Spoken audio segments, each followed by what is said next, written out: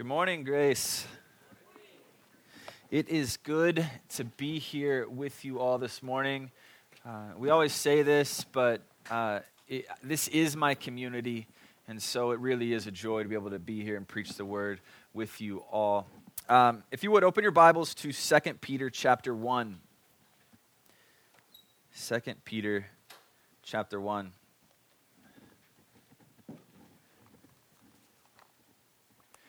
It's so striking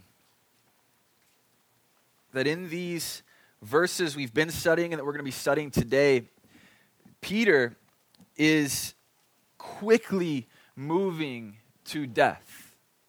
His time on earth is coming to an end. And as a spiritual father, he wants to pass along a message to these people that he cares for so deeply. And what is that message? A timely, important message for the people who Peter's addressing, but also for us this morning. We live in a culture that is in so much need for truth. And so the word that we're going to be in this morning is an especially relevant word. And it's one that I'm excited that I get to bring to you. Once again, you're a community that is dear to me, that I love. And so it's an honor to be able to take these words and unpack them together with you.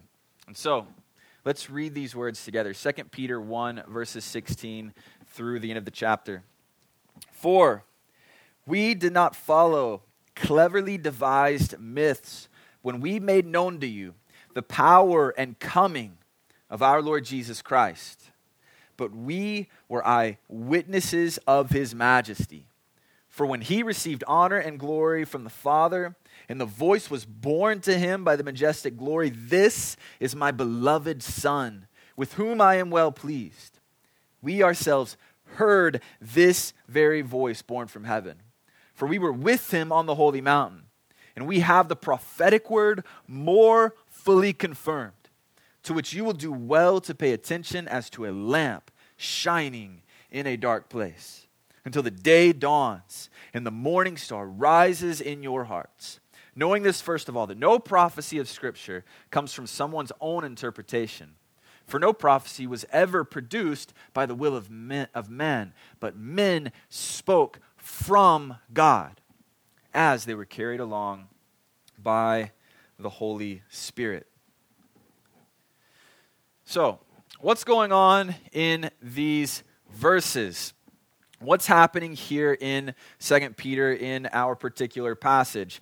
Peter is beginning to make a defense or make an argument, and he's doing this against false teachers. He's making a defense or an argument against false teachers. This may not be super apparent from the actual words that we just read, but the context of 2 Peter and some of the unique wording here makes this clear. The whole of what's going on with false teachers in 2 Peter is going to be unpacked in the weeks to come as we continue to study 2 Peter. So it's probably not the best use of our time to unpack everything about the false teacher's message here. But for our purposes, we need to at least summarize a bit of what's happening. Basically, there's a group of false teachers, and they are coming, and they are rejecting the day of the Lord. The day of the Lord, the day where Christ will one day return in glory and in fury to judge the living and the dead and to reign. This day, they say, this day is make-believe. It is not going to happen. It's not real. It's a fairy tale. Don't believe it. It's not going to happen. And the reason they say this, the reason they are rejecting the day of the Lord and saying that this will not happen, actually flows out of Peter's concerns in chapter 1. These false teachers, they're content to live lives of debauchery, lives of sin. They want to indulge the flesh. They want to live hedonistically sinful lifestyles. They want to do what they want. They want to sin. They are not content to add to their faith virtue and virtue knowledge and knowledge self-control and so on. They're not earnestly seeking to confirm their calling and election. No, they are desiring to sin and abound in that sin. The day of the Lord says that Christ will return and he will judge the living and the dead. And this sort of thing does not square with a live however you want philosophy of life. And so they reject the day of the Lord. They would rather not deal with the consequences of the day of the Lord, and so they say it's not going to happen. Over the years, unfortunately, I have sat with friends. I've sat with people that I care about, with various people, and every time in these particular situations, these people have come and they have confessed to me that they no longer believe the tenets of Christianity. They no longer find it a reasonable faith. And they say this because they no longer find the evidence compelling, or this over here doesn't seem to make sense anymore. And so they'll say that they're ultimately walking away from the faith, only to have come out sometime later that there was some serious sin in their life. And the reality of the situation is that they just preferred their sin over Christianity. For Christianity held them liable for their sin, so it was easier for them to rationalize in their mind walking away from the faith as opposed to living in light of the gospel and who Jesus is and what he has done. And I think we see something similar happening here with the false teachers. Rather than submit to the Lord, rather than recognizing that there is a day of reckoning coming, they just reject it outright. And to this, Peter wants to speak into. And to this, Peter wants to powerfully and emphatically say, no. No. And so he makes a defense. He makes an argument. The day of the Lord is coming. And he does this, he makes this defense, he makes this argument by pointing to two unique pieces of evidence. And these pieces of evidence, these will be the things that really frame our time spent in the Word this morning.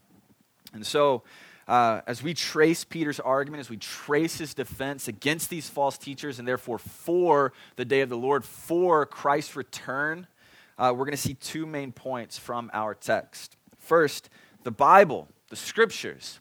The Bible is grounded in space and time.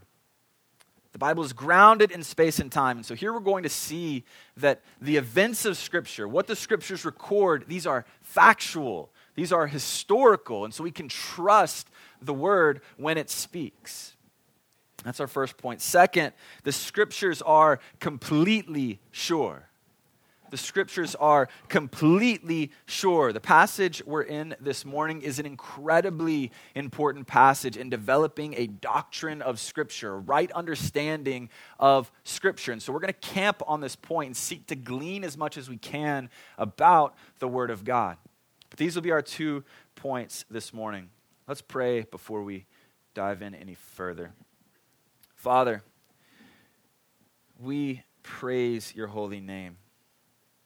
And we rejoice that we can gather together this morning around your word, and we can hold your word up, and we can learn from your word and encounter you, our holy God, for you are a self-revealing, self-disclosing God. And so, Lord, we are humbled by that truth. We are glad in that truth, and we pray that as we gather around your word, that you would speak to us powerfully, mightily, through your Spirit, applying this word to our hearts. Father, we pray that you would be pleased with this time, and we pray that you would do at this time what you will. We offer it to you as an act of worship. It's in Jesus' name we pray. Amen. So, once again, our first point this morning is that the Scriptures are grounded in time and space. The Scriptures are grounded in time and space, and we see that from the first few verses of our passage, verses 16 through 18. For we did not follow cleverly devised myths when we made known to you the power and coming of our Lord Jesus Christ, but we were eyewitnesses of his majesty. For when he received honor and glory from God the Father, the voice was borne to him by the majestic glory, "This is my beloved Son, with whom I am well pleased." We ourselves heard this very voice borne from heaven, for we were with him on the holy mountain. So we see, I think, this point right from the very beginning of our passage. You'll notice that Peter begins his argument, he begins his defense with we. We, not I, but we. This this may seem small, but this is actually significant. This is a really important little word in this section. He does not begin with I, he begins with we. Why is this important? Peter isn't merely speaking of himself in this section. He isn't merely speaking of who he is and what he's experienced. He is speaking of the collective apostolic witness in this passage of Scripture. He's speaking as one of those who was with Jesus from the beginning, one of those who observed the life, ministry, death, and resurrection of Jesus, and even the ascension of Jesus to the right hand of the Father. It's not merely Peter speaking. He is speaking as one of the apostles, one who was with Jesus. And so he begins his defense this way, and he wants us to know what the apostles did not do. What did the apostles not do? They did not speak of the return of Christ as myth, according to verse 16. In other words, they didn't make up a story about Christ's return. They weren't speaking in metaphor when they declared that Christ would return bodily. They weren't dealing in fairy tale or make-believe. So here we see a central part of the false teacher's message. They accused the apostles, when they proclaimed that Christ would return, they said that they were speaking in myth. This is something that we might be familiar with to some degree. Greek mythology is the idea here. The idea is a fable. It's a story that does not accord with history. It's not grounded in truth. And so these false teachers, they said, that's what you're doing when you proclaim that Christ will return one day. You know, a fable, a myth, it might be something that has some good principles. It might point to some sort of eternally, mysteriously true thing, but the actual tenets, the actual dealings are not grounded in fact. And Peter wants to address this and say, no, that is not what we were dealing with. That was not what we were doing when we proclaimed to you that Christ would return. We were not dealing with myth. And so what evidence does Peter give to say that's not what we were doing? He points to the transfiguration. The transfiguration. Verse 17, that's what he's referring to in verse 17. For when he received honor and glory from the Father, and the voice was borne to him by the majestic glory, this is my beloved Son, with whom I am well pleased. This is the transfiguration. This incredible event recorded in Matthew, Mark, and Luke, where Jesus took some of his closest disciples and he took them up onto a mountain. And on that mountain, Jesus was transfigured. He was changed. His clothes were changed. His face was changed, and he shined with the glory of God. He wasn't like Moses, who had a similar experience, who reflected the glory of God on a mountain. No, Jesus shined as the source of the glory of God, for he is God. And so what we see here is Jesus, he himself was shining. He was the glorious one. There's so much that can be said about the Transfiguration. The Transfiguration is an incredible event, and it's incredibly important as Jesus moves along in his ministry. But Peter wants us to draw us to this unveiling of Christ's glory. For in the unveiling of his glory, we see a promise, a pointer to when Christ will one day return in glory.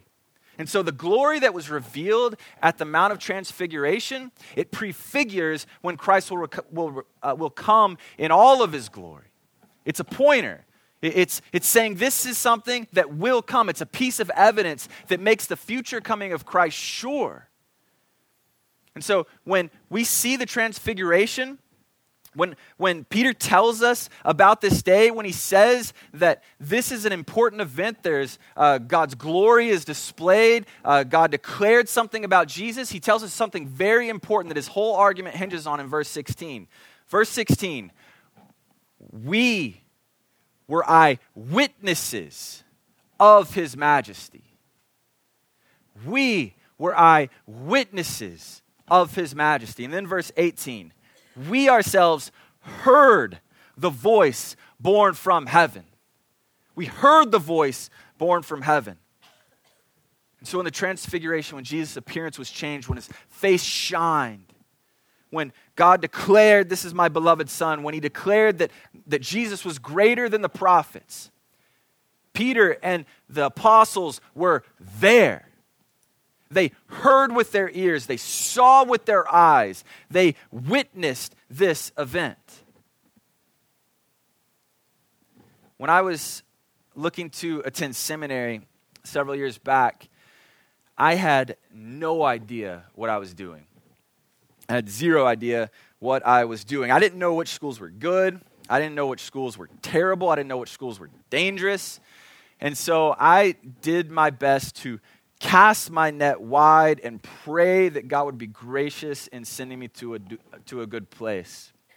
And so to manage this, I went and visited several different schools, and it was such a sweet experience because I got to go to a lot of different places and see where these schools were located and see what they offered, how they were different from one another, what their campuses were like.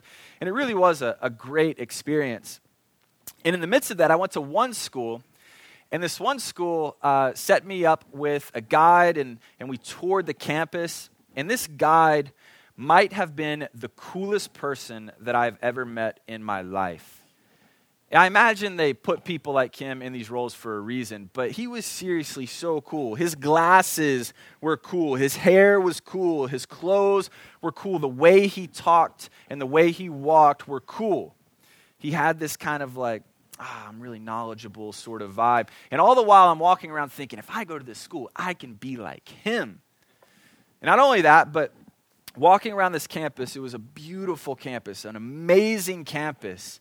And everything just seemed to be clicking, and my heart was just saying, yes, this is the sort of place that you should go. And then I asked him a question. What does this school think about the Bible? And he used some phrases and some words that I didn't understand at that time, and so I asked him for clarification. And he stepped back, and he got really quiet, and he got really thoughtful. He said, did Jesus land on this side of the lake or this side of the lake? I don't know. Did Jesus even land on the lake? I don't know. Who knows? But is that what's important? Is it important if Jesus really landed on the lake? Or is what important the message? I ended up not going to that school based on that comment. Also because it was a really ridiculously expensive school, but mostly because of that comment. You see, these sorts of things, they sound spiritual. They sound intellectual. They even sound humble. How can we know? We live 2,000 years after the events of Jesus' life. How can we know if he landed on this side of the lake or this side of the lake? Surely it's not important. What's surely important is the actual message, right? And we can go on and on. This sort of thing runs rampant in our culture. It runs rampant even in our seminaries. How can we know? The question isn't how can we know? The question is this true? Is this sort of thinking true? Consider what Paul says about the truthfulness of Scripture as he addresses the resurrection in 1 Corinthians 15. Now, if Christ is proclaimed as raised from the dead, how can some of you say that there is no resurrection of the dead? But if there is no resurrection of the dead, then not even Christ has been raised. And if Christ has not been raised, then our preaching is in vain, and your faith is in vain. We are even found to be misrepresenting God, because we testified about God that he raised Christ, whom he did not raise, if it is true that the dead are not raised. For if the dead are not raised, not even Christ has been raised. And if Christ has not been raised, then your faith is futile, and you are still in your sins. Then those who also have fallen asleep in Christ have perished. If in Christ we have no hope in this life only, we are of all people most to be pitied. Does it matter to Paul that the events of Scripture were factual and true? Or can we say it doesn't matter? What's important is the message. No. Paul says that if the resurrection isn't a factual historical event, if it didn't really happen, then we have no hope. We have no hope of eternal life. We are still in our sin, and we are therefore still under the penalty of our sin. We are to be a people most pitied if the resurrection didn't actually happen in history. No, the scriptures, the Bible, they're rooted in time and space. They correspond with factual and historical events. These events were witnessed by the apostles, and they were recorded so that we might be a people who know God, who know His character, who know His will, who know His plan for redemption, and who know God as our Father, who relate to Him as children, who have been brought into the fold through Christ. Consider how John says this in 1 John 1:1. That which was from the beginning, which we have heard, which we have seen with our eyes, which we have touched with our hands. Verse 3, that which we have seen and that which we have heard, we proclaim to you. The first thing we see in our passage this morning is that the apostles, they were eyewitnesses. They were eyewitnesses. They saw the life, ministry, death, and resurrection of Jesus. And what they saw, what they heard, what they witnessed, they recorded and they proclaimed to us. And we now have those events in the sure word of God. They saw the transfiguration. They saw the transfiguration.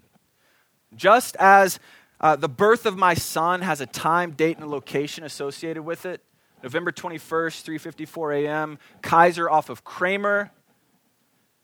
Just as that has a time, date, and a location associated with it, there's a time, date, and location associated with the transfiguration. And just as there is a time, date, and location associated with the transfiguration, there is a time, date, and location associated with the future coming of Christ. This is going to happen. It is a certain future historical event. This will happen, and Peter wants us to know it. He wants us to know that Jesus is coming back. And we are to live in light of that future reality. We're to live in light of it. And so, as 1 Peter 1 says, we are to be a people who make every effort to add to our faith virtue and knowledge and self-control. Because if we do these things, we'll never fail. To earnestly seek to confirm our calling and election.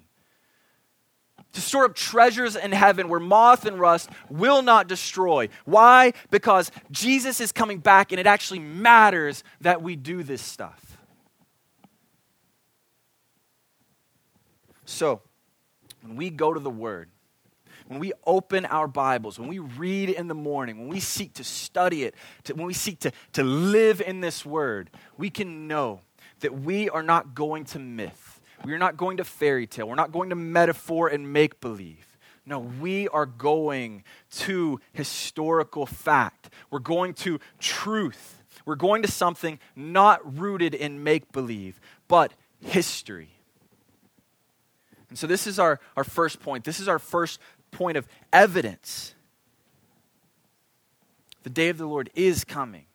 We can know that because the apostles were witnesses to the transfiguration. The transfiguration points to the sure coming of Christ. First piece of evidence. But Peter wants to make sure that we get this. And he wants to make sure that our faith rests on something more than what some might consider subjective experience. And so this leads to our second point. Our second point, the scriptures are completely sure. The scriptures are completely sure. Verse 19.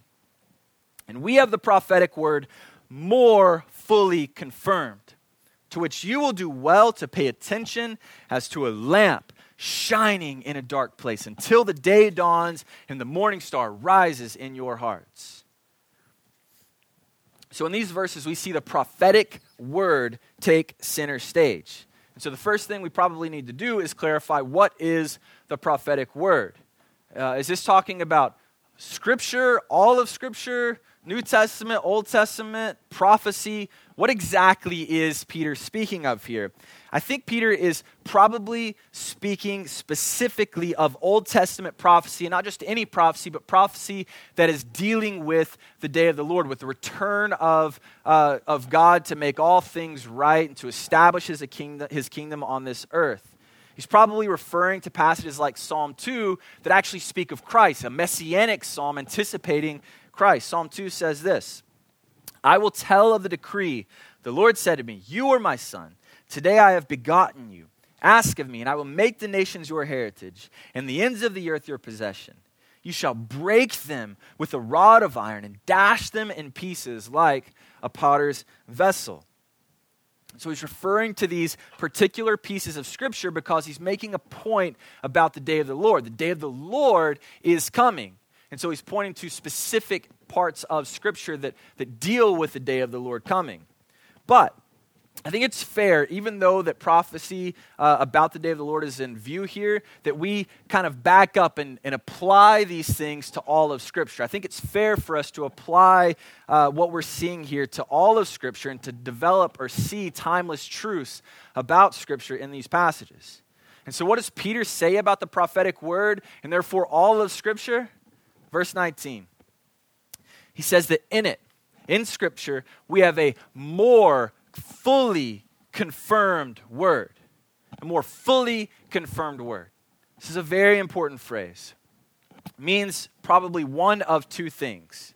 First, it might mean that the validity of existing prophecy, things like Psalm 2, the validity of existing prophecy is strengthened by the apostles witnessing what they did at the Transfiguration. We can know that Psalm 2 is true because we saw what happened on the Mount of Transfiguration. So all that stuff in the Old Testament about Christ's return, about prophecy of the day of the Lord, all of that stuff I can believe more truly now because of what was witnessed here. So this is one option. It's a good option. Lots of strong evidence for this option. The second one, though, is that it might mean that the prophetic words, so things like Psalm 2, Isaiah, Jeremiah, and so on, these are words that are even more sure than the incredible experiences of the apostles at the Transfiguration. They're a more sure word than what the apostles experienced at the Mount of Transfiguration. So I think this option highlights the centrality of Scripture, the reliability of Scripture. So once again, both of these options are great options. They both have strong evidence. I am inclined to go with that latter option, that Scripture is a more sure, more confirmed word, even than the apostles' experiences. As great as an evidence as this was, the apostles seeing with their own eyes, hearing with their own ears, as great as that was, the sure word of God is a better witness. It is a more sure word. I think what's happening here is that Peter is dealing with an objection that is so common to man, so common to us in this room. Well, Peter, you might have had this incredible experience on the Mount of Transfiguration. You might have seen Christ's appearance change and his face shine with the glory of God, and that sounds great, but I wasn't there. I didn't see that. And so I can't have my faith strengthened. I can't believe in the same way that you do because I wasn't able to experience all of that stuff. Does that sound familiar to you at all? I think that that's something that we often feel. I can't have my faith strengthened. I can't believe in the way that you do because I haven't had an incredible personal experience with the Lord. I don't have an incredible testimony where God delivered me out of these crazy sins and I saw his power on display. You know, I haven't had that check show up in the time of need, and so I haven't been blessed in that way, and I haven't had that experience to know that God's faithful in that way.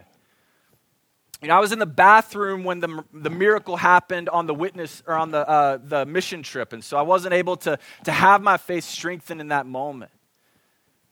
You know, we're people who long for these personal, miraculous experiences with God. We desire to see God show up in these mighty ways, to demonstrate things to us, to reveal his will. And when those don't happen, we end up discouraged. We can't have our faith strengthened. And the flip side of this can actually be true too, because we've had experiences, some of us, that actually seem to say that God is not faithful, that he's not good, Bad things have happened to us, or bad things have happened to people that we know. Tragedy happens. And so our personal experience seemed to be saying something negative about God even. And to this, Peter wants to speak. No, you do not need some incredible personal experience to know Christ. You do not need a personal experience like these that I'm describing to know Christ and to enjoy Christ. You don't need a burning bush. You don't need letters written in the sky. You have God's very sure words spoken to you. Consider how Jesus deals with this sort of thing as he gives a parable in Luke 16. And he said to them, "Then I beg you, Father, to send him to my father's house, for I have 5 brothers, so that he may warn them, lest they also come into this place of torment." But Abraham said, "They have Moses and the prophets. Let them hear them." And he said, "No, Father Abraham, but if someone goes to them from the dead, they will repent." And he said to him, "If they do not hear Moses and the prophets, neither will they be convinced if someone should rise from the dead."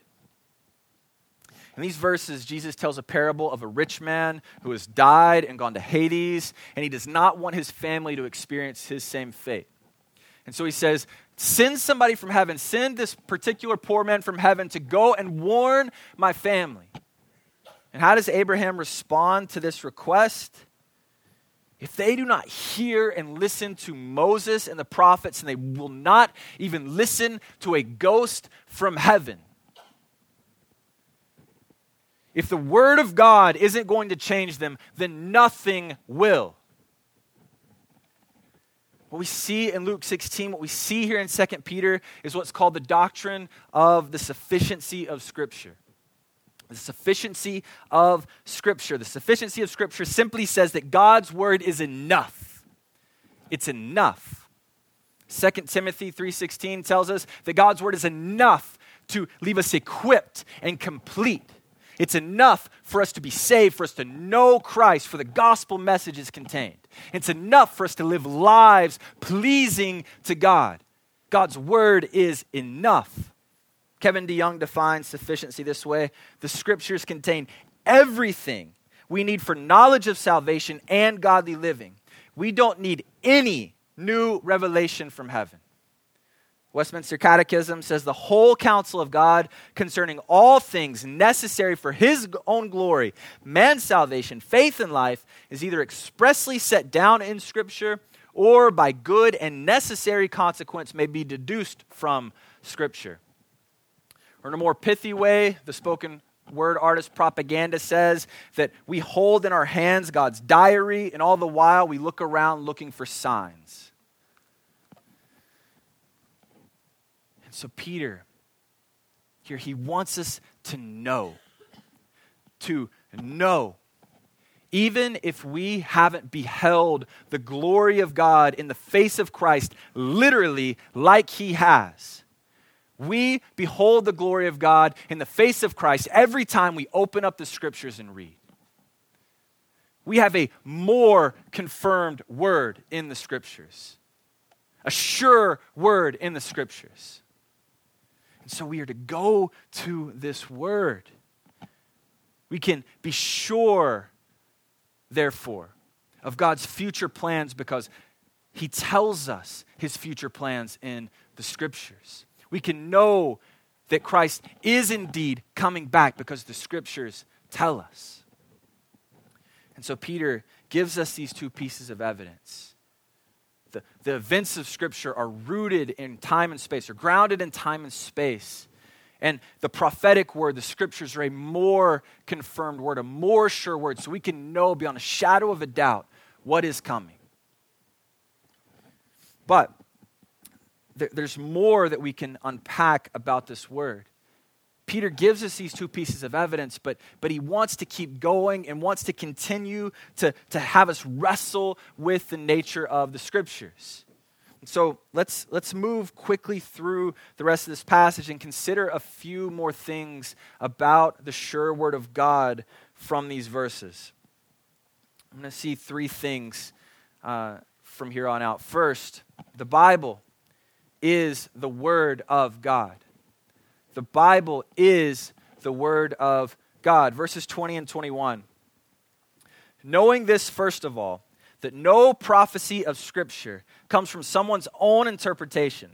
For no prophecy was ever produced by the will of man, but men spoke from God as they were carried along by the Holy Spirit. So here we see the rationale for what we just said. God's word is enough. It's enough. It's sufficient. It's a more sure word. Why? Why? Because no prophecy of Scripture was ever produced by the will of man, but by God.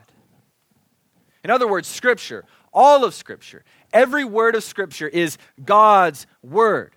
These words are not simply Peter's words. They're not simply Paul's words. They're not the prophets of the Old Testament's words. They are God's words, all of them. You might hear people seek to pit the Bible against itself, seek to pit Peter against Jesus, or Jesus against Paul, or Peter against Paul, or the Old Testament against the New Testament. And that sort of thinking does not square with what we see here in 2 Peter 1. No, there is no such thing as red-letter Christianity according to the Bible. For all of these words are God's words. Every single one of them, regardless of who the author is. And so therefore, these words, all of these words, are backed by the character of God. They're backed by His perfect power, His wisdom, His loving kindness, His authority, and so on. And this means at least two things. At least two things. It means that God's word is true. It means God's word is true. God's word is truth. Another way to put this is God's word is inerrant. Inerrant. It is without error in its original manuscripts. Whatever it affirms is true. God's word is truth. Second, it means that God's word is authoritative. God's word is authoritative. It is the final word. We are not people who sit above the Scriptures. Rather, we sit under the authority of Scriptures, for the Scriptures come from God. The awesome, holy, wonderful God.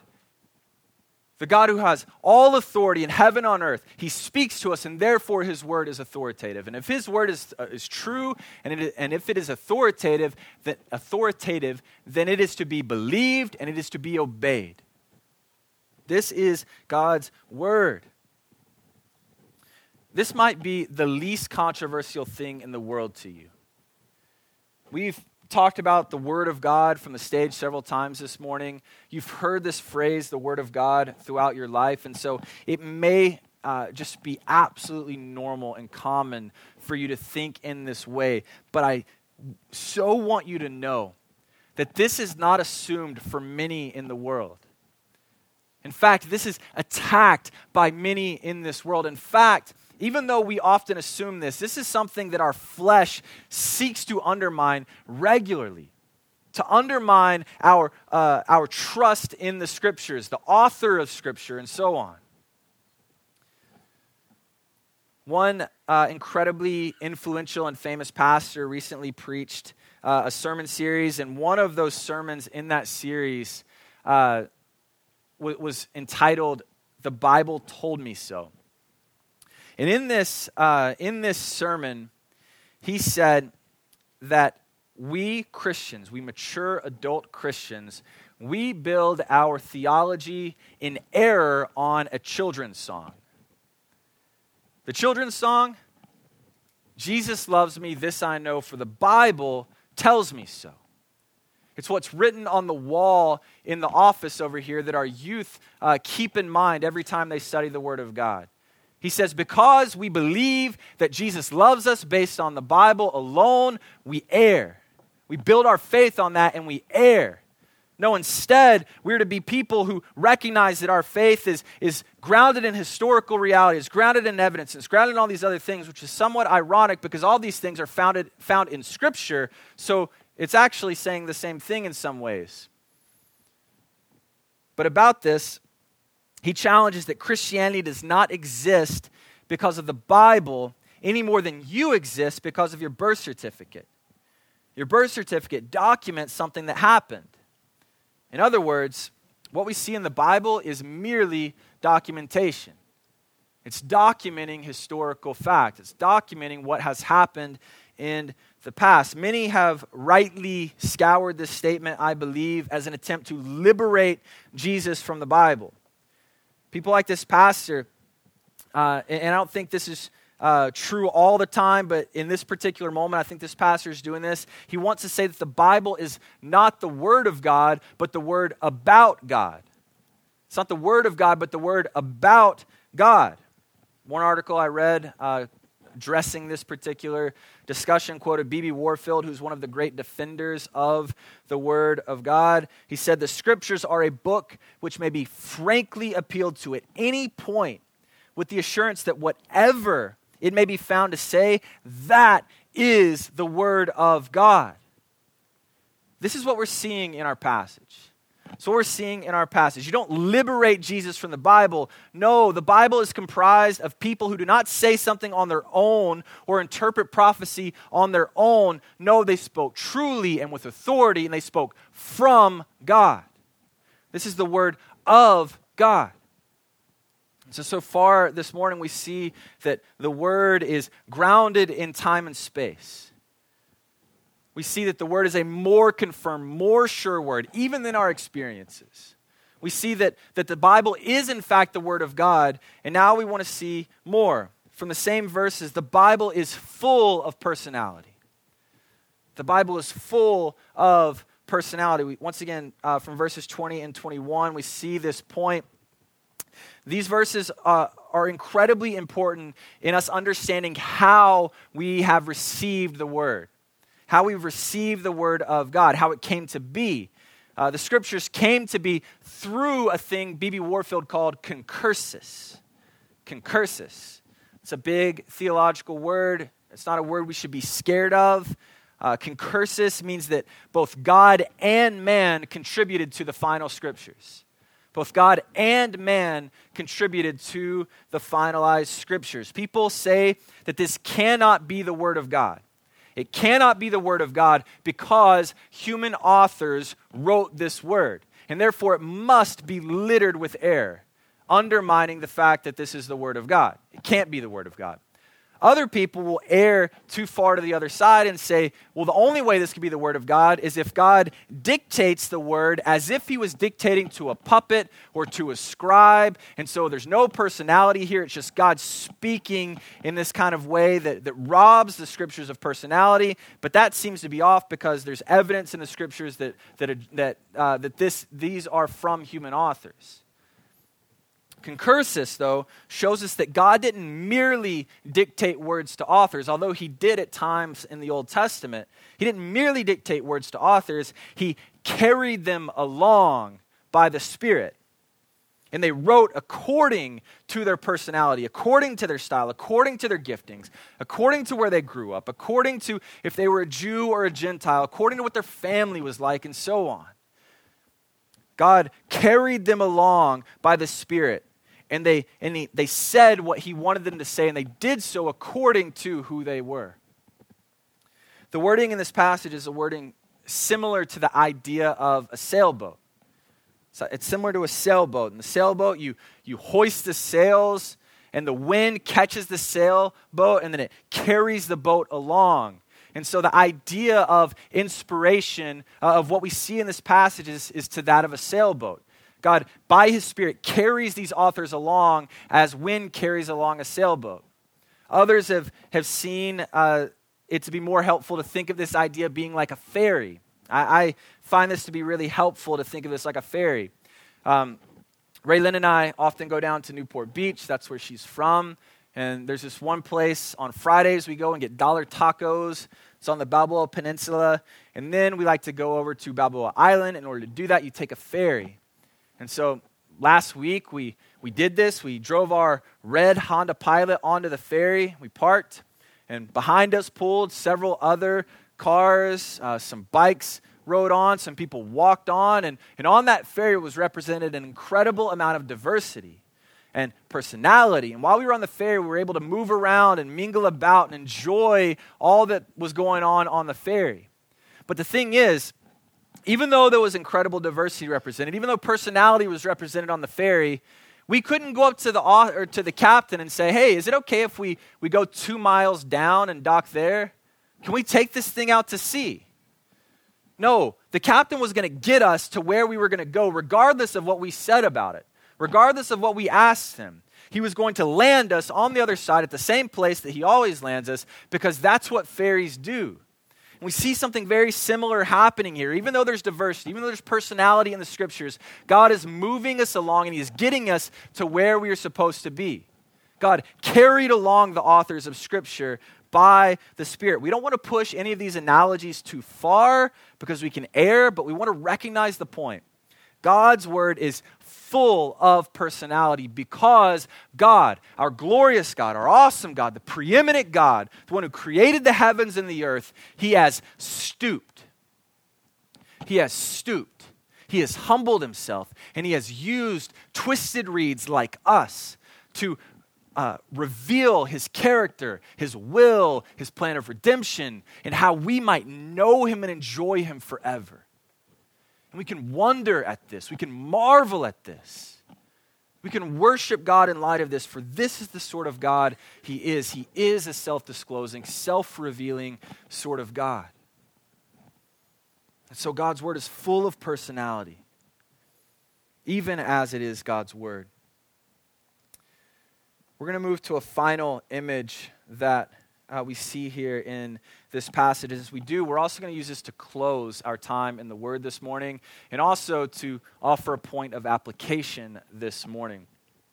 So we see that God's Word is grounded in time and space. It is a more confirmed Word.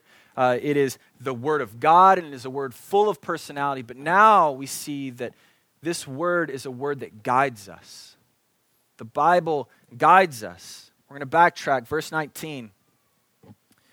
And we have the prophetic word more fully confirmed, to which you will do well to pay attention as to a lamp shining in a dark place, until the day dawns and the morning star rises in your hearts. What's the image we see here? We've already looked at this passage and we've seen that God's word is a more sure word than experience, but here we see something more. God's word is a lamp shining in a dark place. It's a lamp shining in a dark place. This is actually the image for our 2 Peter series. It's a lamp in the darkness. Remember the context here. Peter is speaking of the day of the Lord. Christ is coming back, and he wants us to live in light of that day. But now, until that day, we live in darkness. We live in darkness. And so feel that image. We're in the darkness. That's not a safe place to be. That's not a cozy place to be. No, danger surrounds us. It envelops us. It is crouching to destroy us. We are not sure-footed, for we do not see where we step. And what does God leave us with in the darkness? Does God leave us on our own? Does he leave us to wander about in the darkness that we might fall, that we might be hurt, that something might capture us? No. He leaves us with a lamp. What are we to do in the darkness? Verse 19 tells us we pay attention. We pay attention to the sure word of God, which is a lamp shining in a dark place. We pay attention to this lamp. We live in this word. We hold this word before us. We don't neglect this word and go wandering around in the darkness without light. No, we cling tightly to our lamp and we let it illuminate our path. We let it shine brightly so that we can be sure-footed at all times. Notice verse 19 at the end. We do this for a period of time. We do this for a period of time. We pay attention to this lamp, to the word, until the day dawns and the morning star rises in our hearts. There is coming a day when we will no longer be in darkness, in need of this lamp in the same way. The dawn is coming. It is coming. Why? Because the lamp, the word of God, it has a purpose. It has a goal to lead us to Christ, to illuminate our need for Christ, to illuminate Christ as the solution to our need, and to illuminate the centrality and glory of Christ. The Bible tells us that we are sinners by nature and by choice. We have willfully rebelled against a glorious and awesome holy God.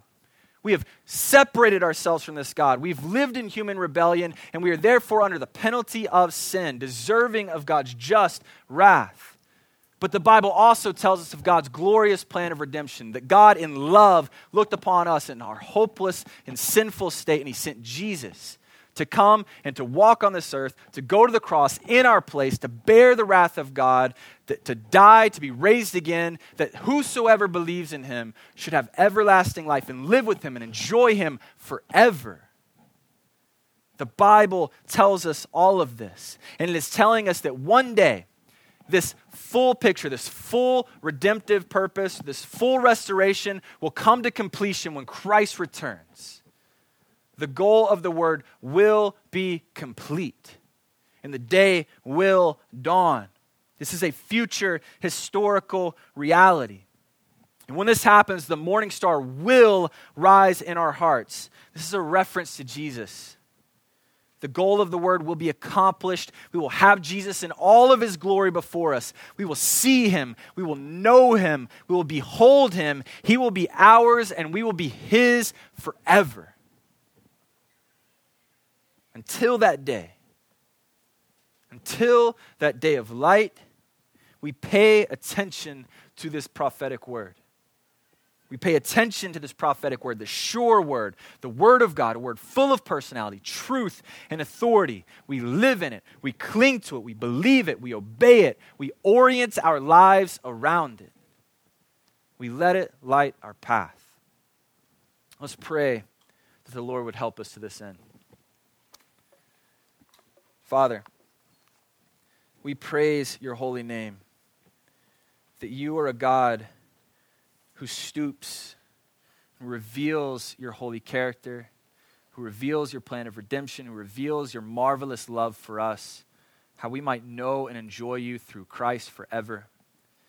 And so, Father, help us to be undone with your loving kindness in giving us your word. Lord, help us to be a people who pay attention, who recognize that we are in darkness. We are waiting that final day when Christ will return. Lord, help us to live in this darkness well. Help us to be guided by your word. Help us to live in light of your gospel. Lord, may you work wonderfully in us and through us to bless this world and to bring glory to your Son. But Lord, we cannot do this on our own. We need you. We need you, Lord. Help us by your Spirit. We pray that you would go with us now and that you would be continually applying this word, that we might live to the praise of your glorious grace. It's in Jesus' name we pray. Amen.